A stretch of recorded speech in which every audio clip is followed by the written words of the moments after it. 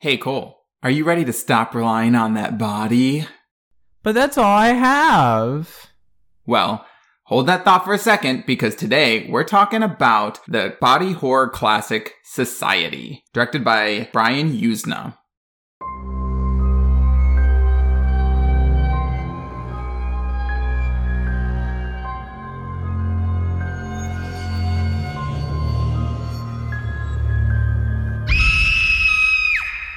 Welcome to Second to Die, the horror fiction podcast where we talk about lots of things. And sometimes horror. And sometimes horror.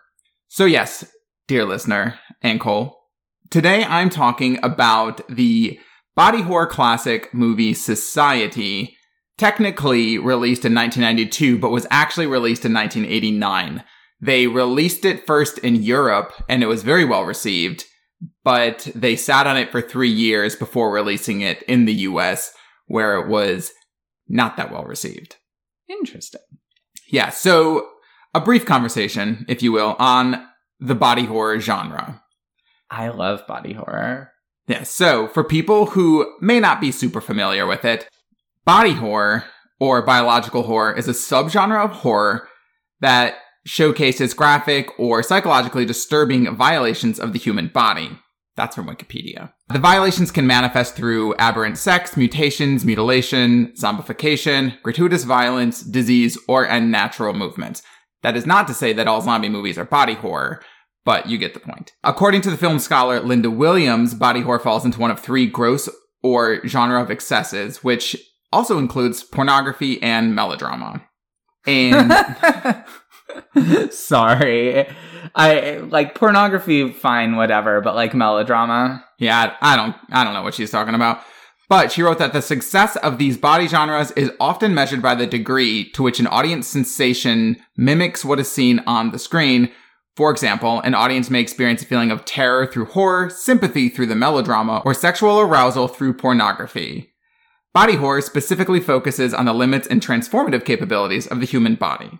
And one of the earliest examples, or well-known examples, of body horror would be Mary Shelley's Frankenstein from 1818. Which is also considered one of the first horror novels. I will eventually read that one. I read it in college, but like I will eventually read it for this podcast. Yeah. That'd be interesting, I think. Obviously, people are familiar with the story, but I find that very few people I've met have actually read the book. So it could be fun to hear you talk about, because I'm not going to read it. Plus, I really love Mary Shelley. She's an icon. Yeah. So, okay. I have a bit to talk about with this, so I'm going to move along. The director was Brian Yuzna. He's a Filipino-American director, and this was basically his directorial debut, but he is very known for doing horror and sci-fi films, and got his big start in his career when he co-produced the horror classic Reanimator, which I may at some point do. It's very well known. He then went on to direct Bride of Reanimator after this film, and actually the way that he secured funding for Society was because he had gotten sort of his chops by producing Reanimator, and he basically owned the rights to do the sequel to Reanimator, which was a huge success, and told them that he would only do/allow the sequel Bride of Reanimator to be done if they funded 2 movies and if he was allowed to do Society first. Interesting. Yeah, so that's kind of cool of him. You know, he basically had this project that he was really interested in and used his fame to kind of leverage that. Yeah. That's kind of like how the producer of Repo did it. You know, he made all his money off the Saw movies. I was thinking the exact same thing and singing the songs in my head. So he went on to do a bunch of other things. He is pretty well known for doing, obviously, Bride of Reanimator, but also for Society, for people that like it. He did say that he thinks the difference in how it was received in Europe versus America was just that Europeans, he said, responded to the ideas in the film a lot better, and that Americans just kind of thought it was a big joke. And I'll talk about the themes. They are not subtle at all. And I think, to be honest with you, it's something that would, in modern times, be pretty well received because there's a big movement for it. But as I said, we'll get there. The reviews of this movie were kind of interesting. The LA Times wrote, quote, No one who sees the last half hour of this movie will ever forget it, though quite a few may want to. Oh, that's exciting. And then another reviewer who wrote a review for The Pleasure and Pain of Cult Horror Films said that the film has, quote, one of the craziest and most disgusting endings in movie history. Ooh. Yeah. So now you're excited. Yes. And I will say the ending is out there, and I'm excited to talk about it. The first hour of the movie is not out there, and honestly kind of boring, which is my real gripe with this movie. And as I continue to review and describe it, we'll just note that the first hour of this movie is very slow moving, and I get what the buildup of it was, but I feel like it probably could have been a little more succinct. Yeah. That's my opinion. So, in terms of the cast, the main character is Billy Whitney, who is played by super 80s dreamboat Billy Warlock. I have no idea who that is. Yeah, I feel like a lot of people aren't going to know who he is, but he is pretty big. I think that name is a stage name, but he actually got it from his dad, who was a Hollywood stuntman, who also actually played Michael Myers in Halloween 2. But Billy Warlock is well known for being on the first 3 seasons of Baywatch. He also had a minor role in Halloween 2 with his dad. He then went on to do a lot of soaps. He was a huge soap actor. He was on Days of Our Lives and General Hospital. And then in 2004, he was on an off-Broadway production of The Normal Heart. Interesting. But he's had a pretty successful career. There is a very big possibility that I would recognize him by sight, because when I was a kid, my mom still watches Days of Our Lives basically constantly, but she always had it on, which in retrospect might be why I had trouble sleeping, because when I was like 4 was the storyline where a character was possessed by the devil. I don't know much about soaps. I just know about Days of Our Lives. Yeah. Nobody in my family was ever a big soap watcher, so I didn't ever get them, but I can see him being on soaps. He, like I said, he is very cute, and when I looked him up a little bit for this, he's aged very well. Yeah. In this movie, he's sporting a serious mullet because it's the late 80s, but oh boy, I can forgive it because of the time period. No. This also has the character Clarissa, who is played by Devin DeVasquez, who is beautiful. And she also apparently dated Prince in the late 80s and was a Playboy centerfold model in 1985. Good for her. Yeah. It's got a few other people too. I'll kind of talk about them as I get to them. But some noteworthy things about this movie. The original opening scene of this movie is Billy sort of creeping into his house. He's super like glistening in sweat, wearing a tank top, or as I would refer to it, a wife respecter. And a wife pleaser. A wife pleaser. And then it kind of jumps forward with the plot. Originally, it was supposed to be that he was going into the house at a scene way later in the movie, and then the entire first hour of the film was going to be a flashback.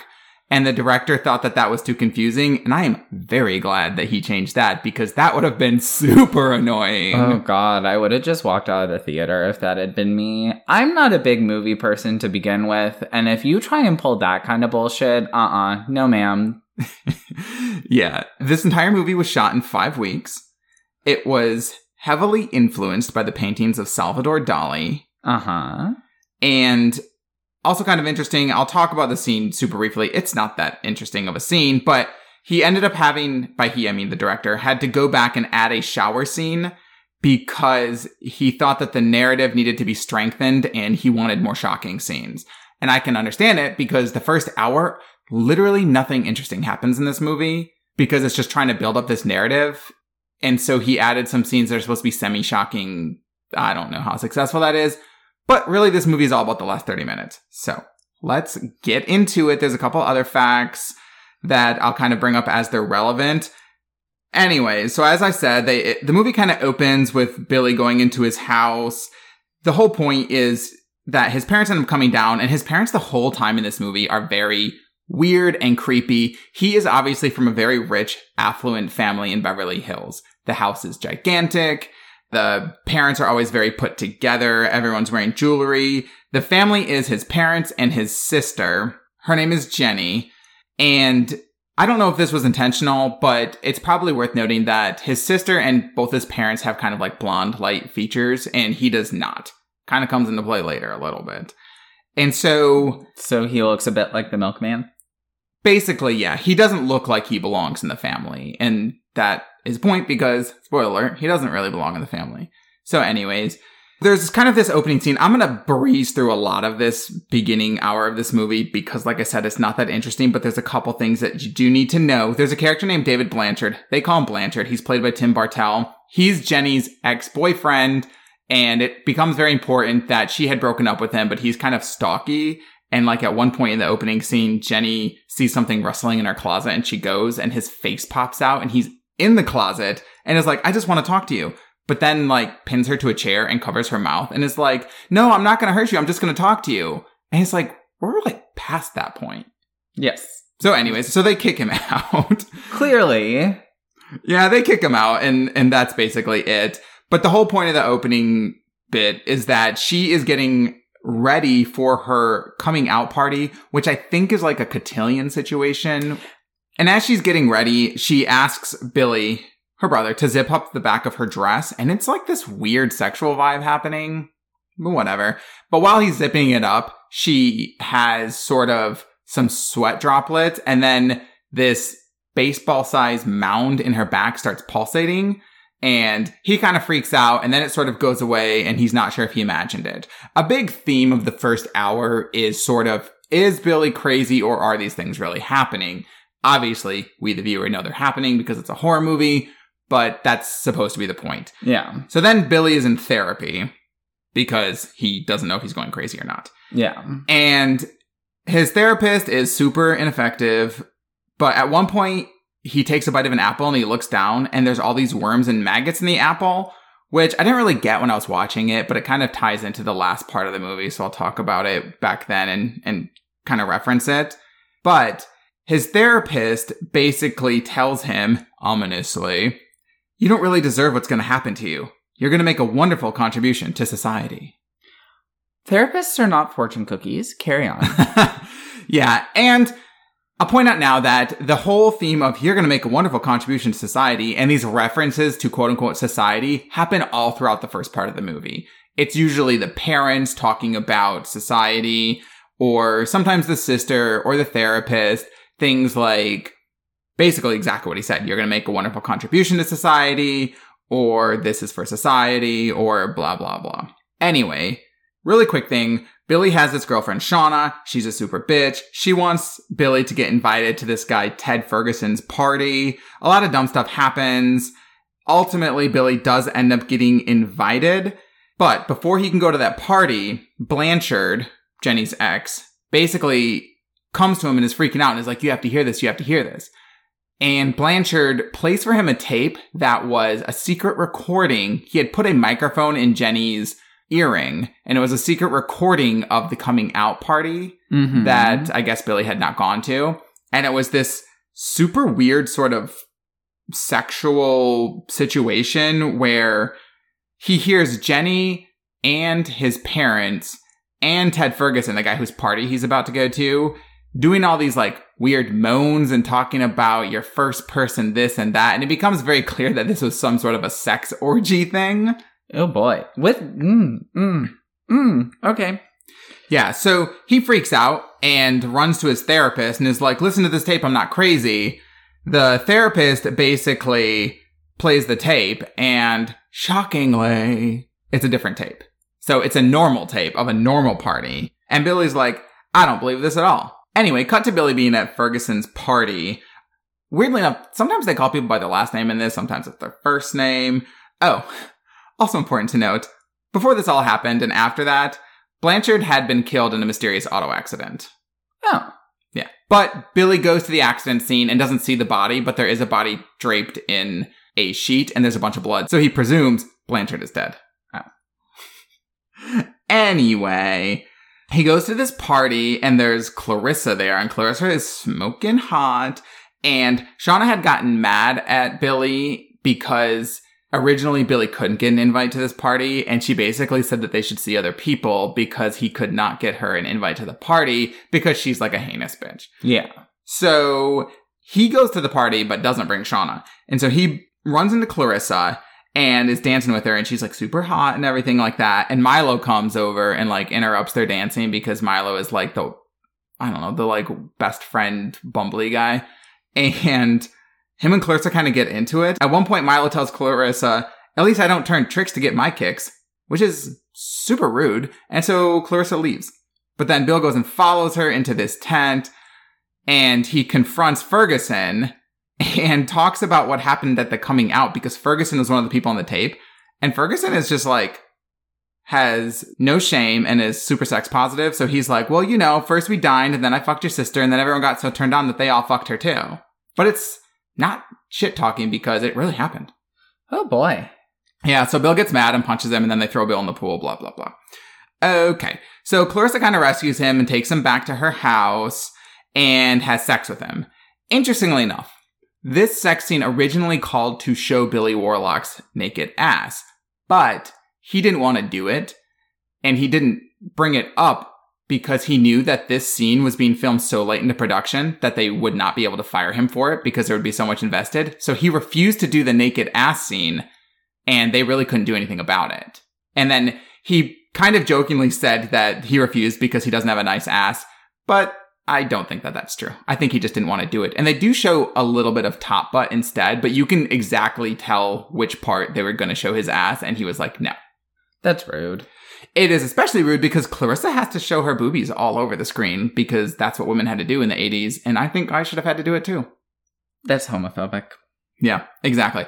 So then afterwards, Clarissa is serving Billy tea because that's what you do when you're a good host after you screw someone's brains out. Oh, literal tea. Okay. I thought you were like being like, so afterwards they like sit down for a kiki. No, it's real tea. Oh, God. And then she says, how do you like your tea? Cream, sugar, or do you want me to pee in it? I mean, that's typically not an option I offer to my guests, but to each their own. Yeah, to which Billy responds, you're a class act, Clarissa. But I mean, like, don't kink shame her. Anyway, so Shauna had kind of seen Billy's car outside of Clarissa's car because she has nothing better to do than like stalk around Beverly Hills looking for his Jeep. And so the next day, Shauna shows up wearing this like, actually like really cute short denim dress and white cowboy boots. It's actually really good. But anyways, so she breaks up because she's freaking out, and this is the problem.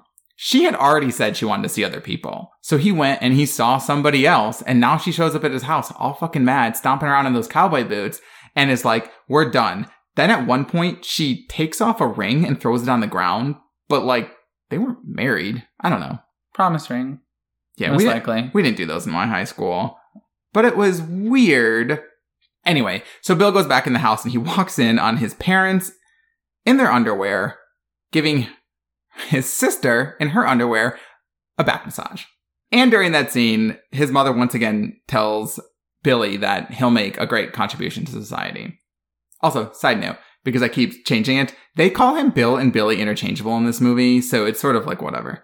So anyways, there's a funeral scene with Blanchard. It's not that interesting other than they poke his face and it caves in almost like it's a fake body, but they write it off as saying there must have been a lot of reconstruction needed.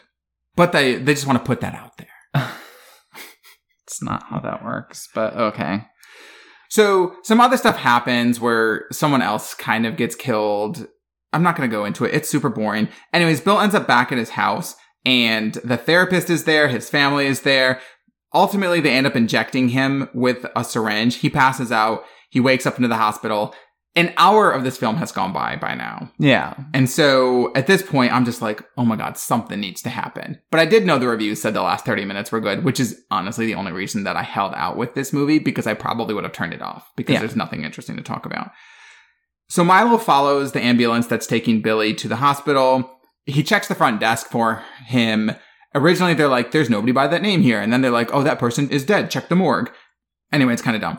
Billy is not dead. He gets up, he walks out of the hospital, and heads towards his house. So then there's a scene where he gets home, and it's almost exactly the same scene as the movie opened up on, except that he's in slightly different clothing. And I think that this was like the original start of the film, and then everything was a flashback.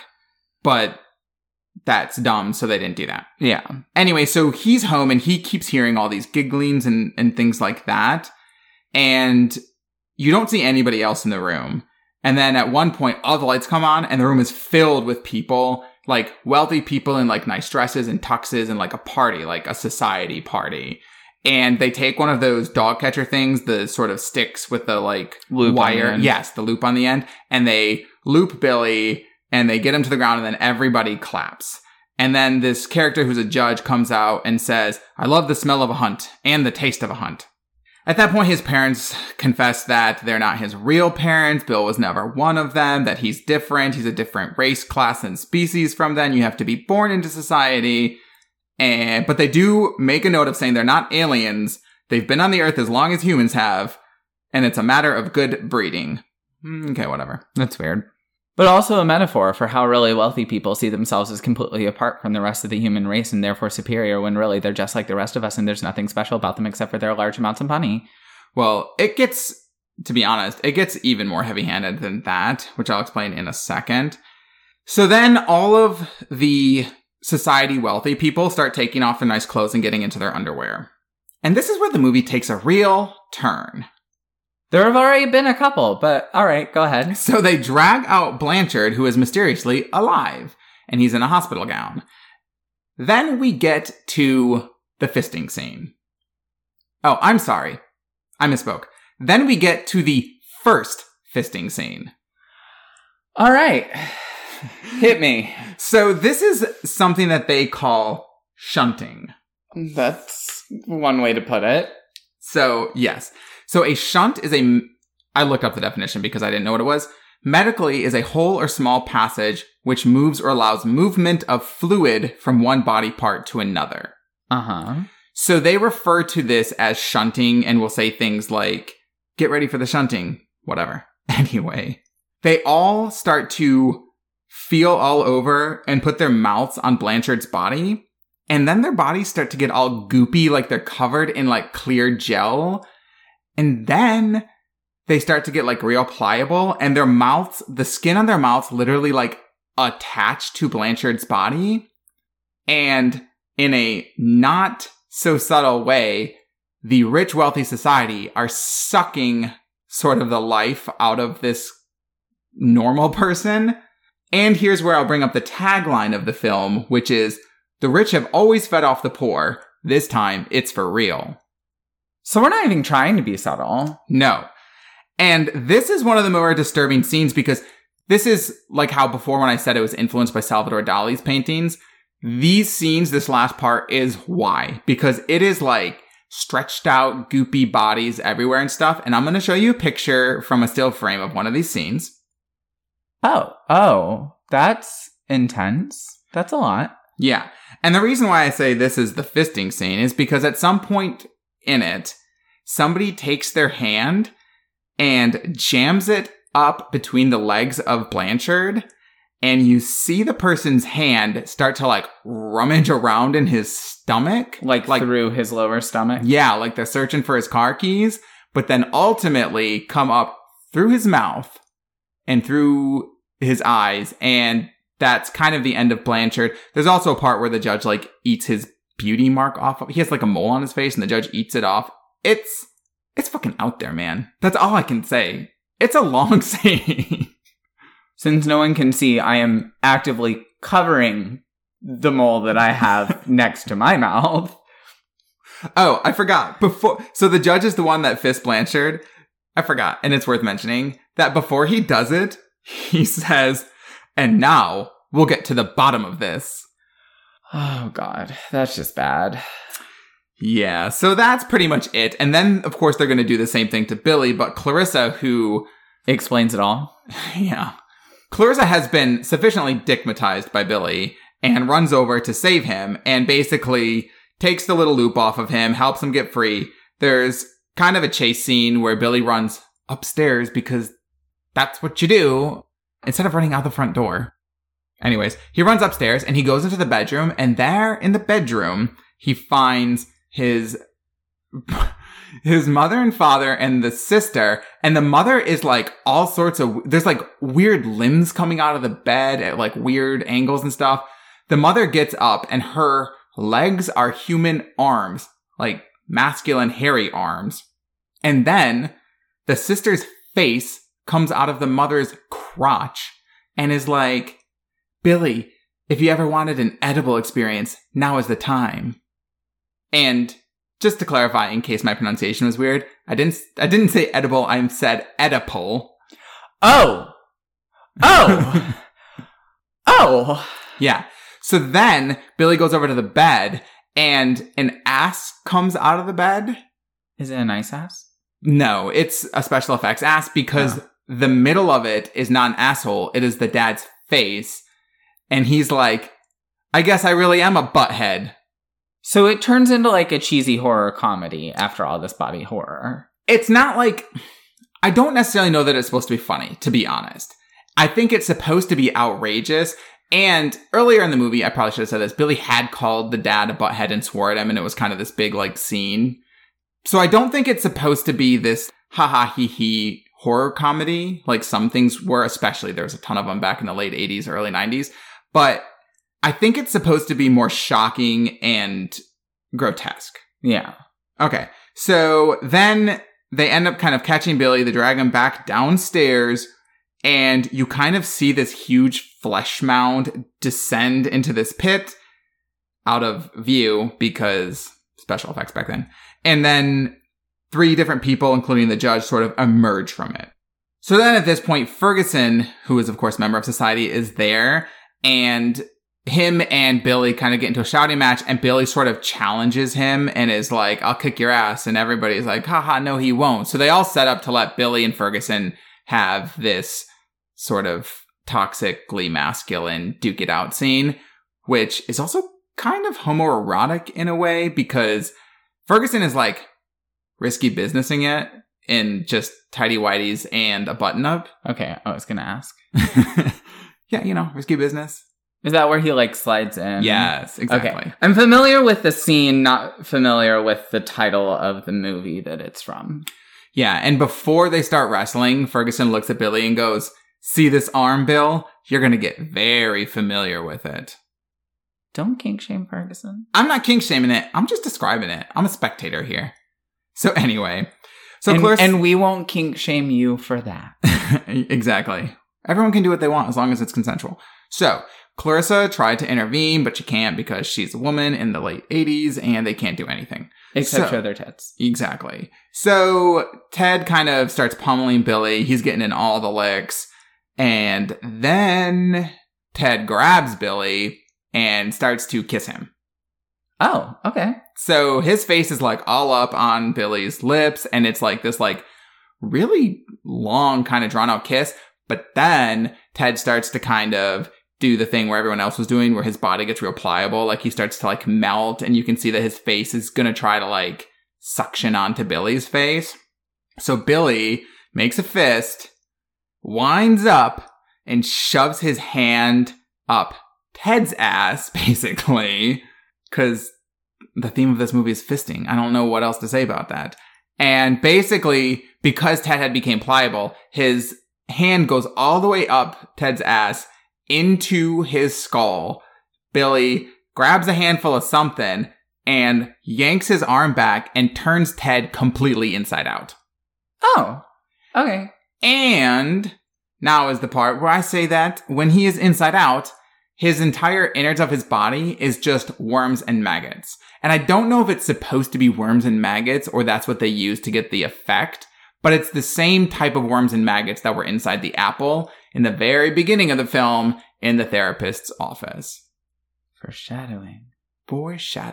I also forgot to say that after he took the bite of the apple, he decided he didn't like it, so he put it back in the fruit bowl on top of the other apples. Like, what kind of a monster does that? So anyway, so at that point, Ted is like dead. And all the party people are super shocked by it. But I guess they don't care enough to stop him because then he, Clarissa, and Milo just kind of walk out of the party. Billy does punch his dad on the way out. They jump in Billy's Jeep and speed off. And that is the end of Society. Oh boy. And then the end credits run. And I will say that the credits, the music and the credits to this movie is a very like, I think it's a school song. I think I was reading that somewhere, but it's a very sort of violin, classical, refined, proper song. So it's kind of an interesting juxtaposition between the end of this movie after this crazy 30 minutes of watching old rich people meld into flesh mounds. And then it's this high society song. So anyways, so that's Society. Yikes. Alrighty. Like I said, I did not love this movie because the first hour was a struggle. I'm not going to lie. I got that the need for the foreshadowing and stuff, but I forgot to mention when it happened, but they added the shower scene for more of a punch effect. And it was Billy basically walking in and creeping on his sister in the shower. And he can see through one of those sort of modeled glass shower doors that her torso has been twisted where like her boobs are facing the shower door, but then so is her ass. Oh. So it's like weird. It's actually kind of a cool scene, but that scene was added later because I think the director realized there was so little interesting about this first hour that they needed more than people randomly just saying, you're gonna be such a great contribution to society. Like, that was effective, but they needed more for it. You needed something else to imply that something was going wrong. I agree. And I think that this movie could have legitimately been 20 to 30 minutes shorter if they had just edited down some of the first hour. The last scene was, of course, fine.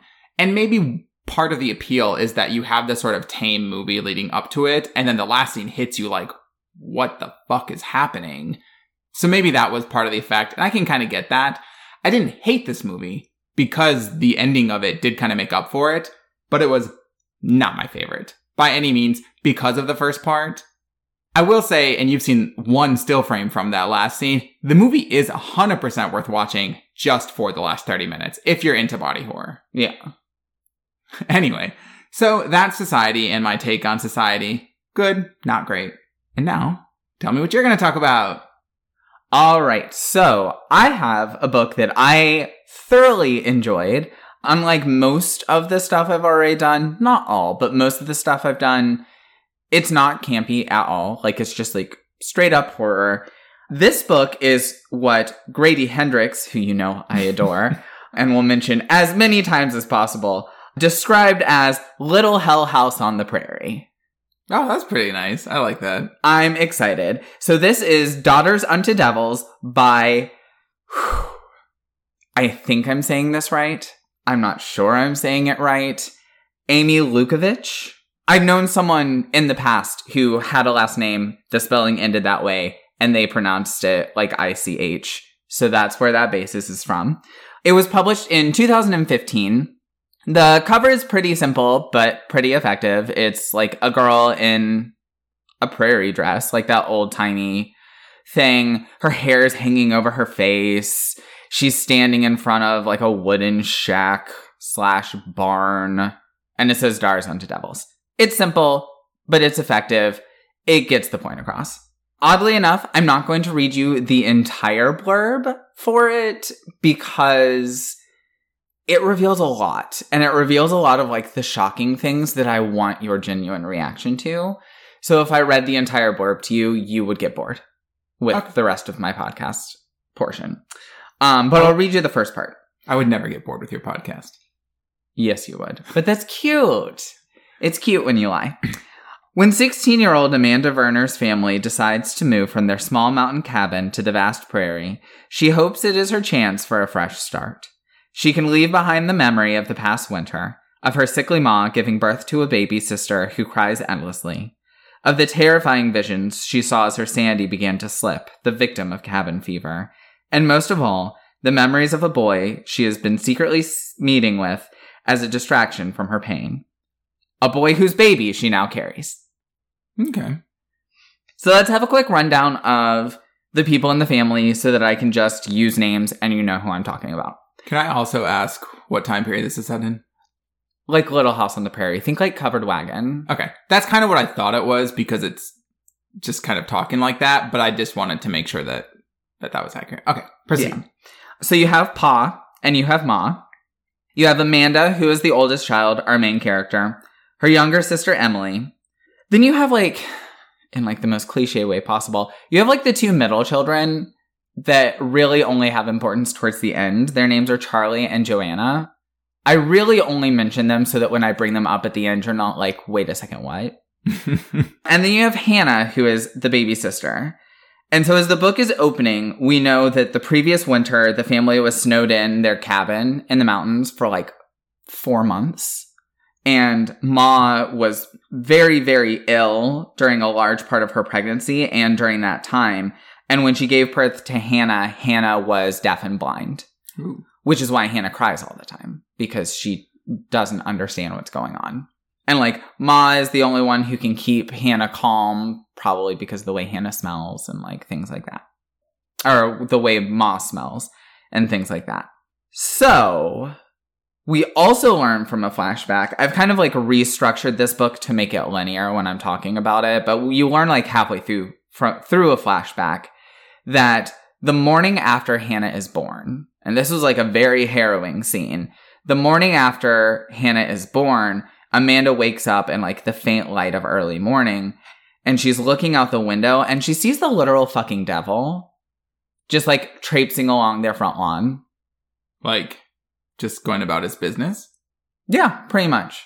But he, like, senses that she's looking at him, and he starts to, like, he calls her a sinner and things like that, and then he says that he's going to devour her soul, and she falls back from the window screaming. And no one else sees anything. And then she's basically catatonic for a period of time. This is all, like, before the actual story starts. Okay. But it has a big effect on the family dynamic because it explains why, like, Pa is really cold towards her because, you know, he thinks that she was making something up for attention right after this baby was born. Like, a whole bunch of other, like, bullshit. We also know from the blurb that Amanda has been seeing a boy named Henry, whose baby she is now carrying. And through another flashback that's partially through the book, that again takes place before the actual story starts, he's been telling her stories, like all these ghost stories and stuff like that. One of them, interestingly enough, is about a woman going mad and she murders her children and then sews their heads onto the tops of scarecrows. Ooh. Yeah, no, it's a lot. It's fun. So, as the story is opening up, basically, she's realizing that she's pregnant. And she tells Henry, and shock, shock, surprise, surprise, the boy from town that you know nothing about except what his penis feels like doesn't react very well to finding out that he got you pregnant. And basically just, like, scurries off. Yeah, I mean, you didn't have a lot of options back in the Okie Smoky days, so. No, not at all. Shortly after this, Pa goes into town, and when he comes back, he tells the family 2 things. 1, that the winter is supposed to be even worse than the winter before, where they were snowed in for like 3-4 months. And 2, that there are apparently a whole bunch of abandoned homes in the prairie, so they're moving. To one of the abandoned homes? Yes. During the really bad winter? Well, before the really bad winter started. So keep in mind the winter was going to be so bad because they were up in the mountains. Oh, so okay. like heavy snow up in mountains moved out to the prairie where it's not going to be as bad. Okay, that makes sense then. So they hitch up their literal covered wagon, which actually there's a scene talking about like the assembly of putting the cover on the wagon that I found weirdly interesting. But anyway, they hitch up their literal covered wagon to an ox and they go. And the first house that they pass, there's a family outside waving, so they know that that's not the free one. But the second one they see is huge. It's like 3 times the size of their mountain home. And they call out and no one responds. And they're like, yes, this is it. But here's the problem. The floor is torn up and the entire interior of the cabin is covered in blood. Oh my god. This is the premise of so many horror stories where it is always these, I don't want to say white families, but it's always these white families that get this great deal on this house and they're like, oh, but unfortunately it's haunted and like everyone gets like crazy and murders everybody inside. But that won't happen to us. Yeah, no, I mean, like, yeah, pretty much. This is the premise of a lot of what is kind of referred to as like real estate horror. Yeah. This is just like Okie Smoky real estate horror. Okay, I'm here for it though. And literally everyone in the family, like Hannah, the blind and deaf baby, starts screaming immediately. All of the children are like, no ma'am, Pam. And the mom is like, no, sir. And Pa is like, this seems fine. Fucking Pa. I know. And like Amanda is having auditory hallucinations of like a baby crying inside. But they're like, it's cool. We'll just wash it and replace the floor. Okay. Yeah. So shortly after that, they meet a boy named Zeke. And Zeke lives with his father in the woods. They'll come into play later. But his father is a doctor. So that's basically like the main importance of the father. So they are working on the house. Amanda is hearing the sounds of baby crying coming from inside of the house while everyone is sleeping. And this is kind of like over the period of a few days because, you know, they get the materials, but they have to rebuild the floor inside before they can actually move in. So, you know that the house is bad. Amanda knows the house is bad and no one else seems to care. Then the first night that they are in the house, while they're eating dinner, Amanda hears 3 knocks. Ooh, 3 knocks. On the window. And Pa looks outside and, oh no, there's no one there. Well, after that, Amanda has an extremely graphic miscarriage. And when she wakes up with like the cramping from it, she runs out of the house and she ends up going to like the edge of the woods and has her miscarriage there. This is important because the next night, everything happens very quickly. Everyone is sleeping and then Amanda hears baby crying outside by the water pump, like in the direction of the water pump out behind the house.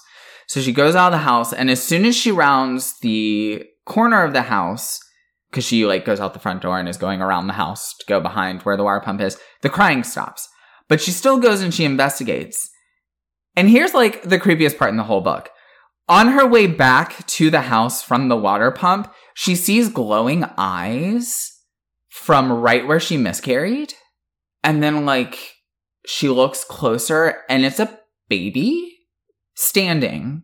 So it's like a newborn baby, but standing upright, just staring at her. So she rushes inside. Like you do. Yeah, it's pretty creepy. Shortly thereafter, because again, we're on like a whirlwind fast plot.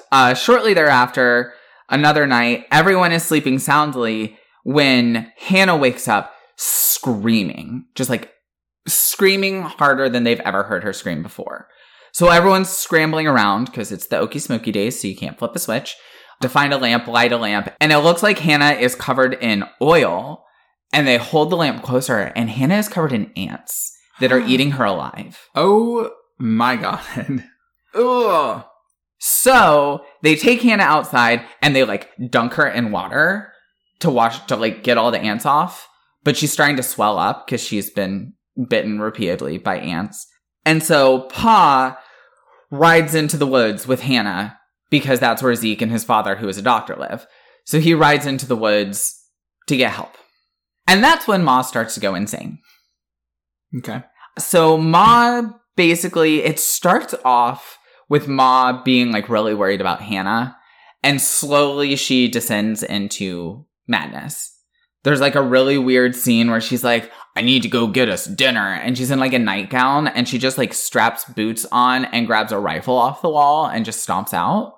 I don't know. It's weird. She like makes a meat pie with undercooked organs in it and tries to like feed it to the children. It's like it clearly something is very wrong with Ma. And when it starts to get too much, Amanda and Emily are like, okay, like we're gonna take the kids outside now. And so they go outside with the kids, and Emily takes the two, like the middle siblings outside, and Amanda is following. And on her way out, Ma says to Amanda, I was shocked when you didn't answer when I knocked. But you already have a devil inside you. Bum, bum, bum. So they decide that they are going to go get help from Zeke and his father because Pa and Hannah have been gone for like 3 days at this point. And Ma is going insane. So they've decided that they're going to go see if Pa and Hannah are there and try and get help from like Pa, Zeke, and his dad. So Amanda and Emily take Joanna and Charles, the middle children who have no other purpose than to be bratty and then be used as a plot device at the end. And they hide them in the woods. And then they start heading towards Zeke's cabin. and they hear screaming. And when they get there, they realize it's animals screaming. To be specific, pigs. The pigs are screaming in joy because they're eating the remains of Pa and Hannah. Yikes. At which point Zeke and his dad come out of the house and basically say that Pa brought the curse from the cabin into the woods, which had previously been a safe place. And so now they're no longer safe. And then they leap into the pig pen to be eaten alive by the pigs. That seems like an extreme reaction. It was a lot. It was quite a bit. But I also think I remember that like Zeke is like decaying or something. Like it was weird. It was weird, but very well done. But I mean, couldn't you just kill yourself? Like, well, they did. I know, but eaten alive would not be my choice in that situation. Maybe they really loved their pigs and they wanted to nourish them. I mean, that cannot be a pleasant death, right? No, I'm being facetious. I guess it depends which end they start on. Still not fun. So Emily and Amanda are like fleeing to try and grab Joanna and Charles, but they aren't in their hiding place. Bum, bum, bum. So they go back to the cabin, and inside, Ma is completely naked, covered in blood. The entire inside of the house is covered in blood because she took the ox and slaughtered the ox inside of the house. And basically, Emily and Amanda attack her. Amanda ends up stabbing her, and then they flee with the kids. And then there's like more of an ending, but I don't want to give that away because then I'll basically have given away the entire plot of this book. Anyway, so that is Daughters Unto Devils. I would actually give it 5 out of 5 babies staring at you from across your lawn. I honestly thought it was really good. It was very well paced. It was very perfectly pitched.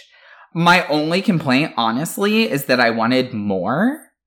Like, I wanted more, and I guess through getting more, I kind of wanted it to be a bit more spaced out. But the reason that didn't knock anything off of my rating for it is because it is published by Harlequin Teen, because it's a YA book, and Harlequin has very strict word restrictions for their imprints. Oh, okay. So this author was probably given a word limit and had to pack everything into that word limit. So it probably could have been like twice as long. It's just because of the publisher, she didn't really have an option.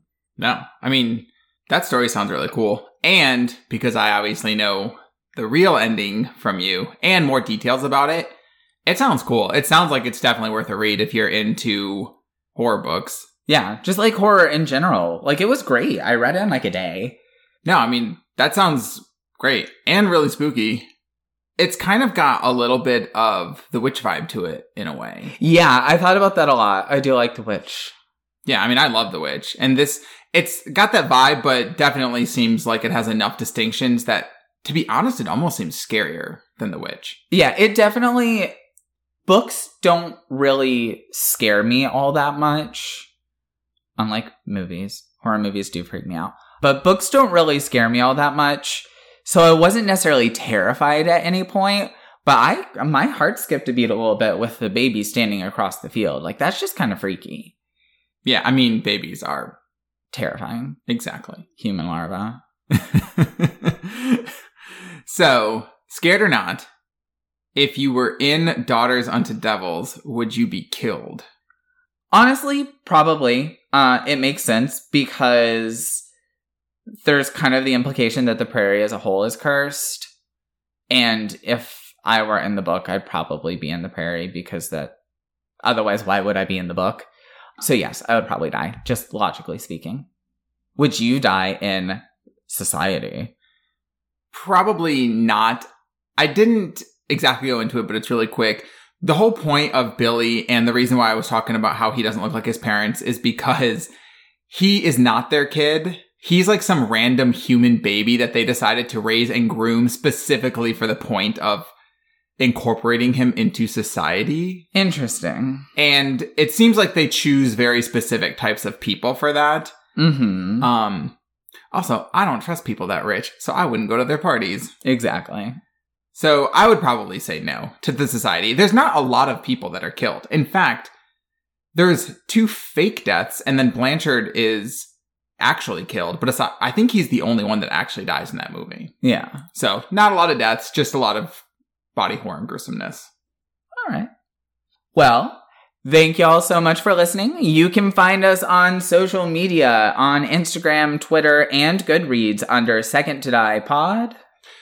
You can also email us any sorts of questions, comments, concerns, or book or movie suggestions at secondtodiepod@gmail.com. We would love to hear from you. Yes, please do. We're bored and lonely. So lonely. Anyway, don't forget, if you can't be first, you can always be second to die.